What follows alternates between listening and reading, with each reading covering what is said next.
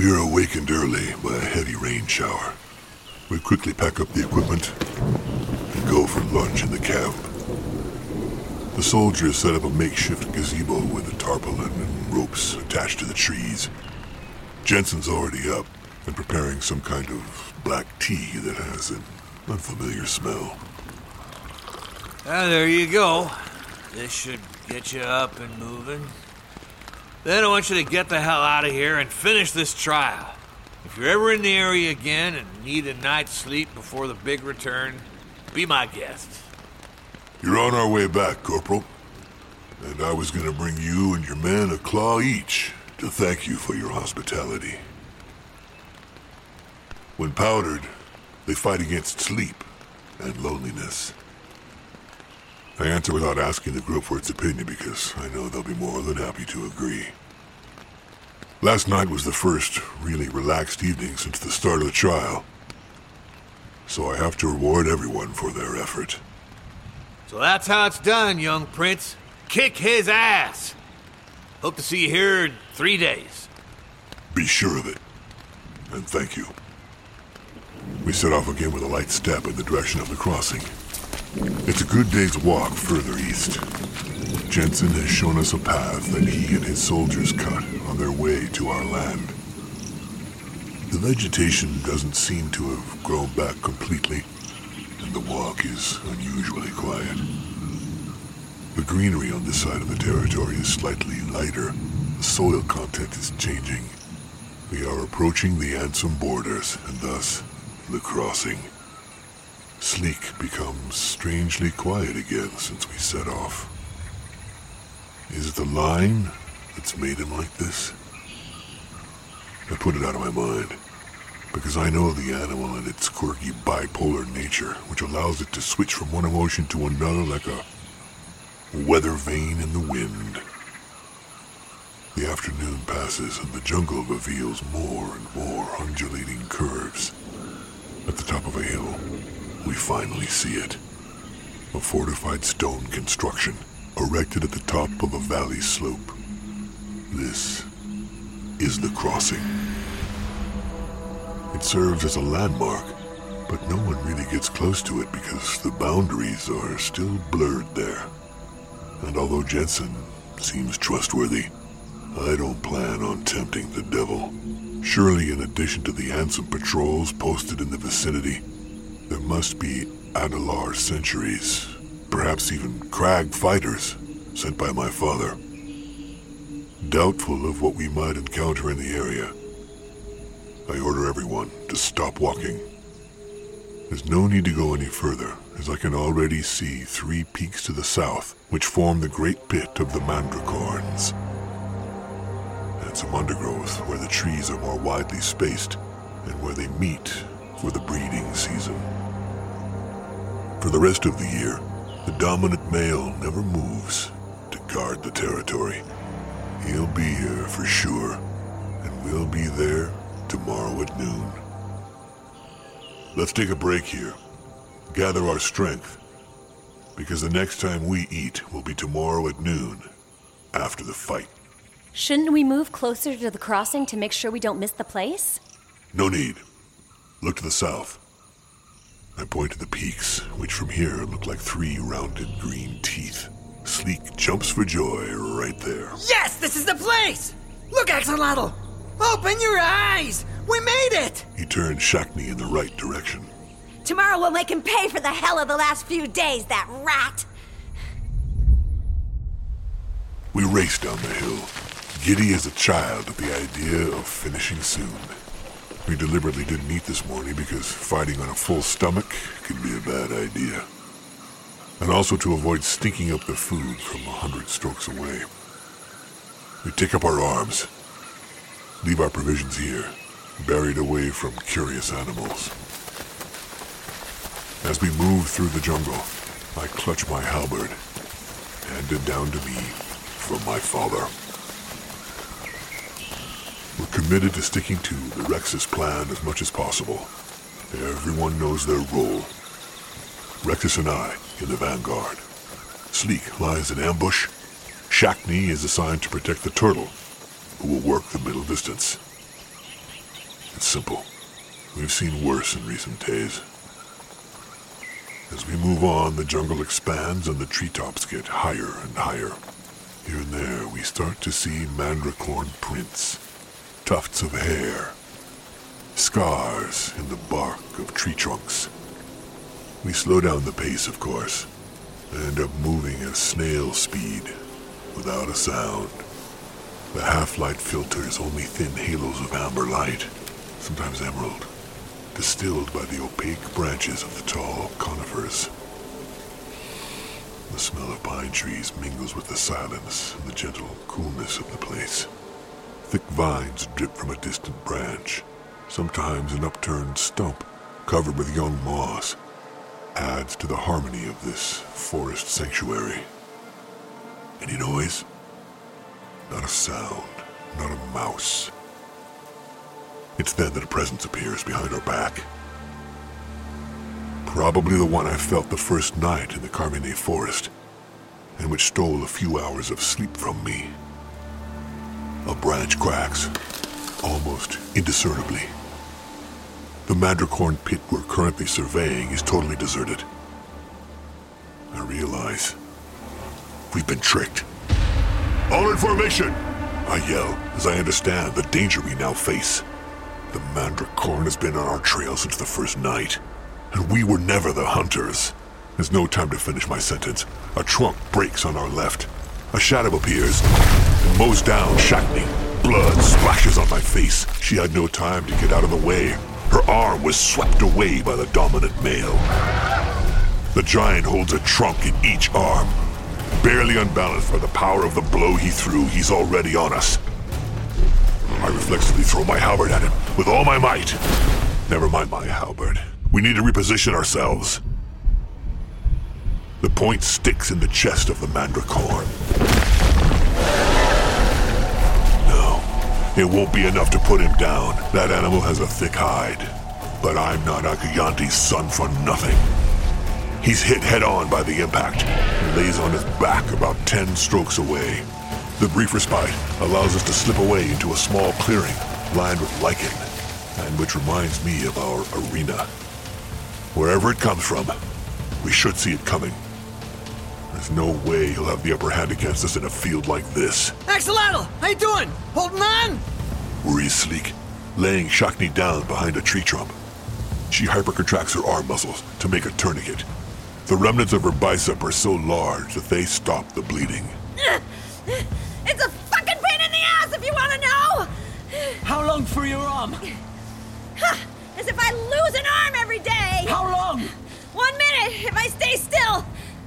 The Mandricorn has disappeared. There's no trace of him, and silence has returned. Which direction will he come from? I activate my sonar as best I can. It seems out of reach. I start with fear when I hear a branch cracking 36 strokes above our heads. Up there! The mass of muscle is already tumbling down on us at meteoric speed. I push Shackney aside and avoid shaking her. The other 3 jump out of reach by instinct. The impact smashes the stump and sends shards of wood flying towards us. He could have killed one of us in one go. He doesn't seem to have been hurt by my attack, and obviously once again I've underestimated his intelligence. I try not to think about the fact that my father will be able to crush this monster in one fell swoop, or the distance between me and him. Because another problem has arisen. The Mandricorn holds my spear in his strongest arm, and moves towards us with a step that shakes the ground. Rexus is already getting in between us. Arkansa, a needle for the pain in my hands. I'll create a diversion. Sleek, roll around a vine and climb. When you have a window, send your best lightning to it without worrying about me. Amanaka, that's when you'll get your weapon back. I don't have time to object, as the Squilla is already advancing toward the Mandricorn. He's much smaller than the beast, and his shell reflects greenish-gray halos that almost blend in with the color of the undergrowth. Rexus walks at a calm and measured pace, despite the difference in mass between them. He slowly unravels the strips of cloth around his burned hands, bends his fingers to check that everything is in place, and cracks his fist. The beast stops. They stare at each other for 2 long seconds. maybe 3. With a single thrust, Rexus covers the 20 strokes that separate them. The Squilla is as fast on land as he is in the water. The Mandricorn has no time to react as Rexus is already unleashing his blow. The explosion is terrible. It's said that some mantis shrimp hit so hard in the water that they're able to break rock. I believe our Squilla to be in this category. Oh yes. The blast of the impact reaches us and raises a large cloud of dust. His blow is stuck between the horns and the strongest part of the skull. The male is stunned and takes a few steps back. He shakes his head, dazed, then roars. Rexus repeats the maneuver and throws a second punch, even more powerful than the previous one. The Mandricorn kneels on the ground. Is he holding off a Mandricorn alone? Says Shackney, half of whose arm has already grown back. He's taunting it to give us an opening. Not to mention the fact that the male is about to go into a trance. The monster huffs and puffs, and blood seems to flow from his eyes, but he rises again.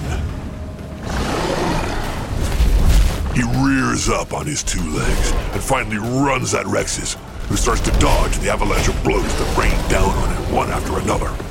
The beast is equipped with 3 tree trunks and my weapon.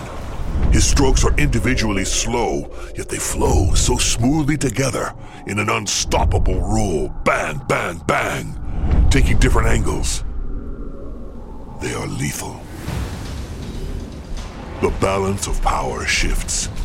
He looks for blind spots, gets Rexus to dodge in one direction to strike back. One shot often hides another from an opposite angle.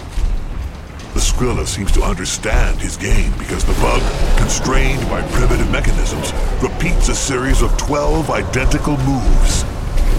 Yes, the Squilla understands the sequence in a flash and predicts which arm will drive the next attack.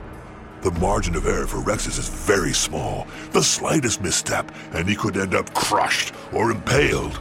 But for now, everything seems to be going according to plan. Gradually, the Squilla allows himself to be pushed out of the clearing into a place with more trees to limit the scale of the blows, where the ground is covered with roots, holes, and stones. Rexus, with frightening composure, responds by twisting his torso with controlled speed, as if gliding gracefully through the attacks that rain down on him endlessly. He slaloms between the trees, without his back ever hitting an obstacle, as if he's already memorized all the objects around him. The Mandricorn gets angry, and his speed increases, but Rexus holds on. And then the Squilla finally finds an opening. His body contorts at an impossible angle. His thigh flexes, and a powerful right hook breaks the beast's ribs, which give way under the immense impact. His opponent is unbalanced, but seems to be endowed with extraordinary strength and resistance, somehow finding stability. He regains his balance and attacks again. The Squilla's footwork consists of many small, almost imperceptible movements that allow him to dance around the beast. He jumps out of the way, he shifts, he feints, he draws the blow and punishes the beast's right flank with a new hook. This time, ravages its internal organs. Another shockwave created by the power of the blow. Another counterattack by the beast. Rexus decides to go back on the offensive. He cuts the distance with an uppercut to the jaw and returns to the fray with a series of jabs that crash like thunder. He's kicking the shit out of a Mandricorn. The match between the two is incredible. I almost want to stay out of it, just to see what happens. My sonar locates the eel high up, a few strokes from the 2 fighters, and he, being in the front row, seems to be as hesitant as I am. But Sleek won't make the same mistake as in the fight against the Blue Giant, because he's as afraid as I am that the Squilla will defeat the monster alone and get all the credit. Our speculations are over, as the Mandricorn abruptly changes tactics. Instinct, probably. After a blow from the trunk that Rexus manages to avoid, he wraps his tail around a sapling to alter his balance. The next move differs from the mechanical series repeated from the outset. The beast is on the ground, and another arm strikes a circular blow, this time in the direction of Rexus's knees, and and he had not anticipated this. The Squilla is forced to leap into the air, where he has no support. The Mandricorn grabs a vine that groans under the tension and propels the whole mass of his body. His spear is armed. As prodigious as he is frightening, this thing understands the workings of the tools in its hands, and inevitably, he knows the difference between a makeshift club and a sharpened halberd. Rexus would have been impaled had he not deflected the blade with his fists. He crashes to the ground, rolls, and gets back into position. The Mandricorn is still hanging from a branch by its tail, grunts, and drops from a height of 20 strokes. It's then that he uses an ability that I didn't know he had. As he lands, he hits the ground with all the power of his forearms, without letting go of his weapons. The violence of the impact almost makes me lose my balance, and despite being at a good distance, but for the Squilla, things must be very different. Rexus's guard is down. He seems to be frozen on the spot, and his body shakes with tiny vibrations as a tree trunk is about to smash his skull. He's going to be pulverized, and I'm too far away to intervene. But the Mandricorn stops dead in his tracks and convulses. Sleek has dropped onto his back and is electrocuting him with everything he has. Stop the juice! I cry while taking a run up. As our opponent is stunned, I pick up my spear from the ground, determined to make him pay for our axolotl. With a powerful blow from my waist, I slice his arm off. The bones crack, and the smell of his flesh is foul. Remarkable coordination on the part of the eel. If Sleek had taken any longer to take his shot, at best he would have been an irritant. At worst, he would have electrocuted me. With a quick movement, I grab Rexus and pull him back behind the stump alongside Arkanza and Shakni. Sleek joins us. Is everyone okay? He's less resistant than your father, this one. My arm's working! Good, because we're going to need it. What was that thing? Basically, it paralyzes you. It's a kind of vibration when he hits the ground. It can only do so with the help of gravity, with sufficient height. Don't lose sight of it, and stay away when it falls again. Speaking of which, where did it go? When I turn around, my eyes meet only silence.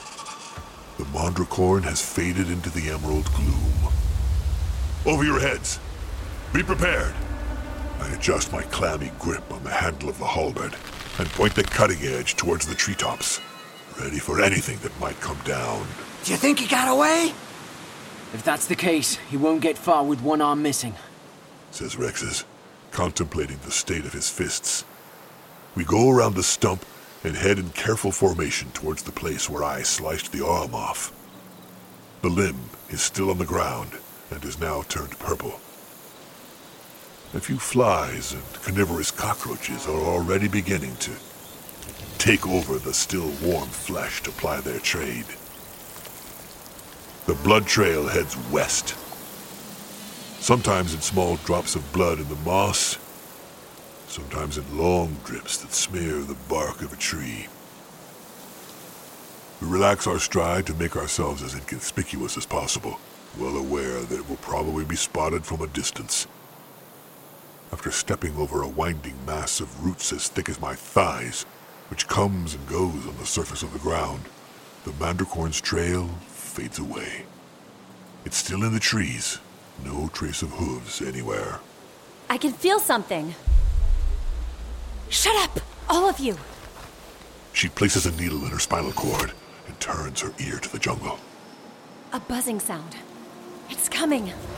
Get in position, everyone. Group together. The second he lands, everyone step aside. I'll keep him busy. The branches begin to rustle in the distance, and then the rustling becomes cracking. Soon the treetops are raging. It's coming. Before we have time to understand the monster's intentions, a round object crosses the space in our direction and crashes to the ground. Get out of the way! Yells Sleek, who's recognized a nest of white hornets. The roar is immediate, and 1,000 insects the size of fists flood out of the broken nest. Hawk is already sending needles toward everyone. antidote or repellent. I'm stung about 10 times. The pain's like red-hot iron injected into the veins. By instinct, I move about 10 strokes away, keeping the Mandricorn in sight. Sleek is still there. His electricity roasts the insects on the spot. But from the curses he's uttering, I reckon the hornets are trying a few suicidal stings, which hit the mark. Shockney has detonated a toxic shell at her feet. It is hardening her entire muscle mass. The hornets circle around the flames and collapse after a few seconds. Rexus stays in the middle, his shell making him fearless. The Mandricorn also appears to be immune. He ignores the hundreds of stabs he's receiving every second. He sends a second nest that explodes in a trunk near the Squilla. I tell the turtle to move another 20 strokes backward, beside me. We move to a safe distance and arrange ourselves in a wide arc around the two nests. The insects don't give chase.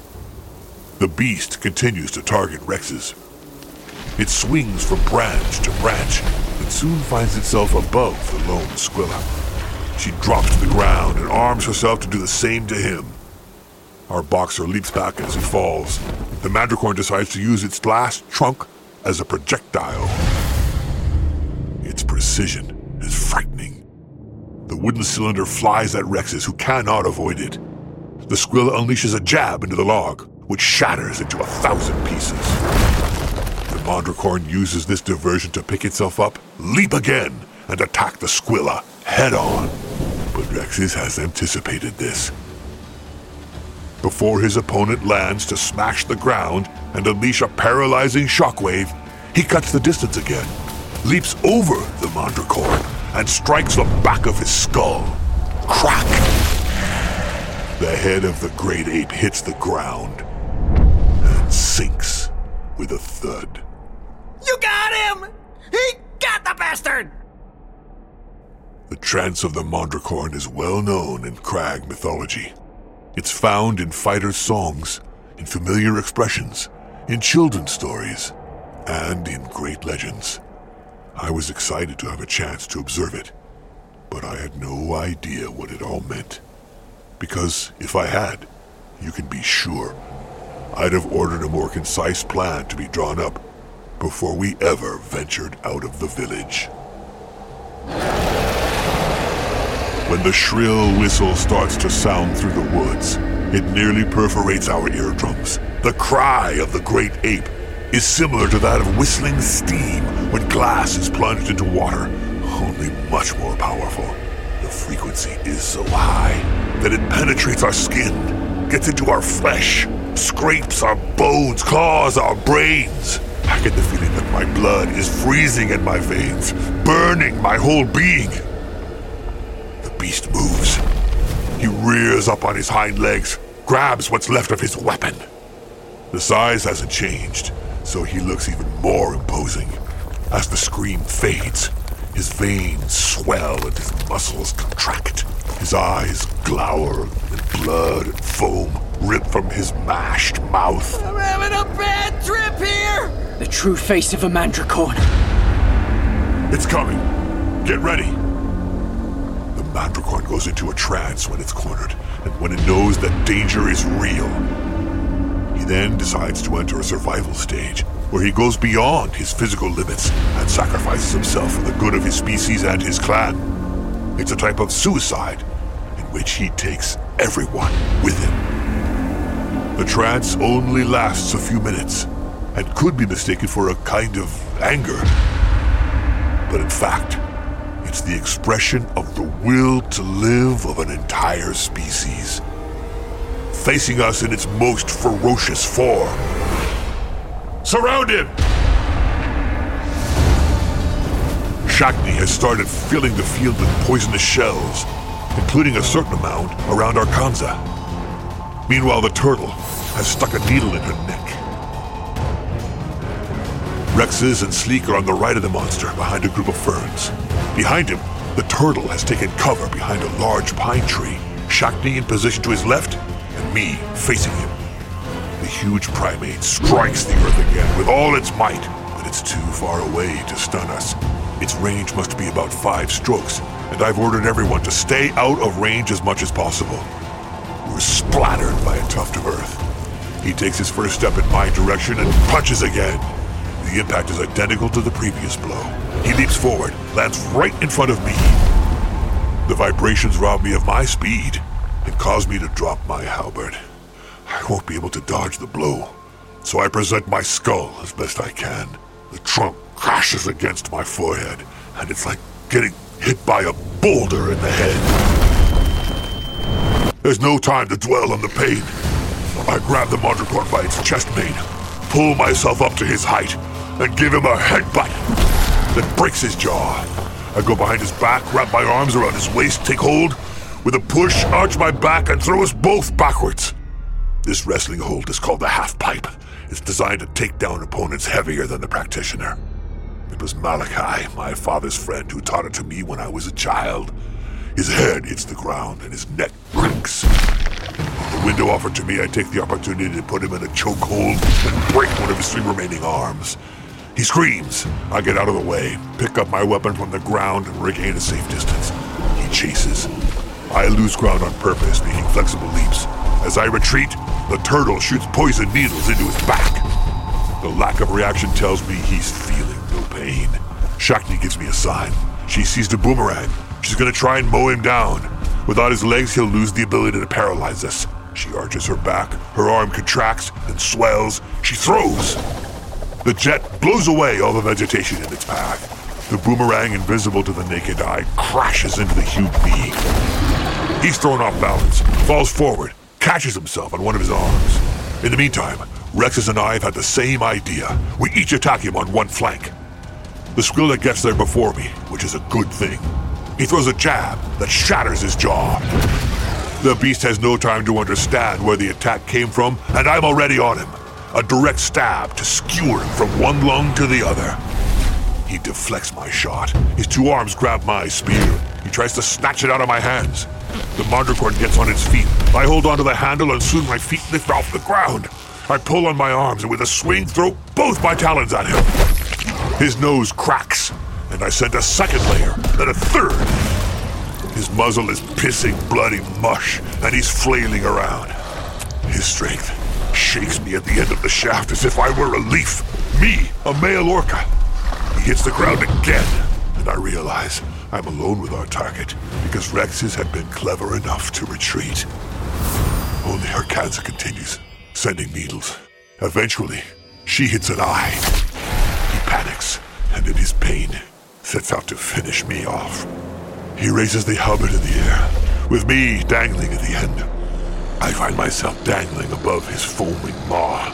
He gets his third arm ready to send me a mighty blow with his trunk. But he's forgotten that I'm more of a resistance fighter. The trunk comes down and I absorb the blow with my shin while tightening my grip on the weapon. My spear and I fly out of his hand with the energy of the impact, and I glide down to land on my legs 5 strokes away. The beast seems to have forgotten what fear is, and I'm getting tired of the animal's endless mad rage. So what the hell? I decide to ram into him. The Mandricorn hits the ground again. I absorb the full force of the impact. It's painful, but doesn't stun me. I slash his thigh with a single cut. He drops his guard and gives me a perfect angle. I throw a huge punch at his chest. Thrown 3 strokes away, he rolls on the ground, staggers back to the fray. Meantime, Shakti has tripled in size, ready for battle. With an overpowering throw, she slings a boomerang that severs a new arm at the shoulder. More than one, as well as a young tree in the background. Despite his trance, I can feel he's getting shaken. He staggers for a moment, and this time, it's Rexus who ends up smashing his face with a perfect hook. The beast takes it. Can this creature be killed? He sends another jolt, and the 4 of us move aside. This is what he expected. The fight has made me forget the initial idea to protect the turtle. He runs at her with all the speed he can muster. Hark! Your shell! The opponent steps on the thorny shells. He screams in pain, but he doesn't slow down. He leaps into the air as his fall strikes a blow with the last of his able-bodied arm. The impact slams like a rock. Arkanza is thrown in the air like a child's toy, crashing into a tree 30 strokes away. The Mandricorn is already on her. She'll be taken down if we don't do something. Then Sleek tumbles from the sky, clinging to a vine, screaming like a fool, crashes into the monster, wrapping around the thigh. The shocks must be terrible. The beast's horn is starting to smoke. Soon he turns blue, and his one eye seems about to pop out of its socket. He pulls at Sleek, screaming under the strain, grabs him with a huge paw, squeezing. He throws him to the floor like dirty laundry. He's gonna kill him at this rate. Rexus throws a blow with all his strength into the monster's back, but the Skrilla takes the blow and passes out. The opponent's vertebrae must have been crushed, but that isn't enough. The axolotl has run out of boomerangs. The Mandricorn is already lost. He can feel it. The poison, the blows, and electricity of Sleek have done for him. The problem is that his last burst of life could take my friend to the grave with him. Sleek screams in pain and emits electric arcs that literally fry the monster from all sides. The fight must be stopped. And above all, my friend must be pulled out. I start a run, grab a vine, then support myself on a trunk.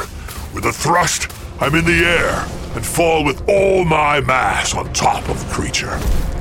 Although I know that when my blade comes into contact with the electrified creature, the pain for me will be unbearable, accompanied by the sensation that my blood and my brain are about to fry. But if my father can take it, then so can I!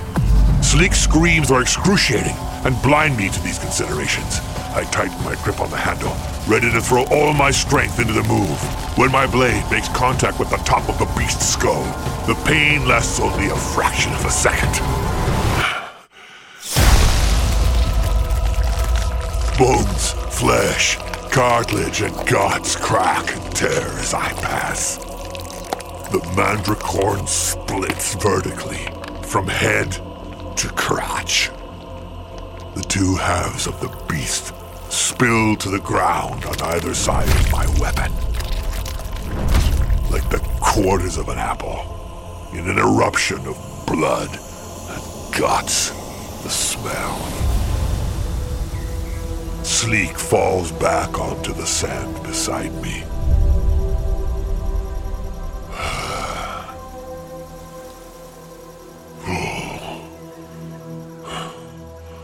It's over.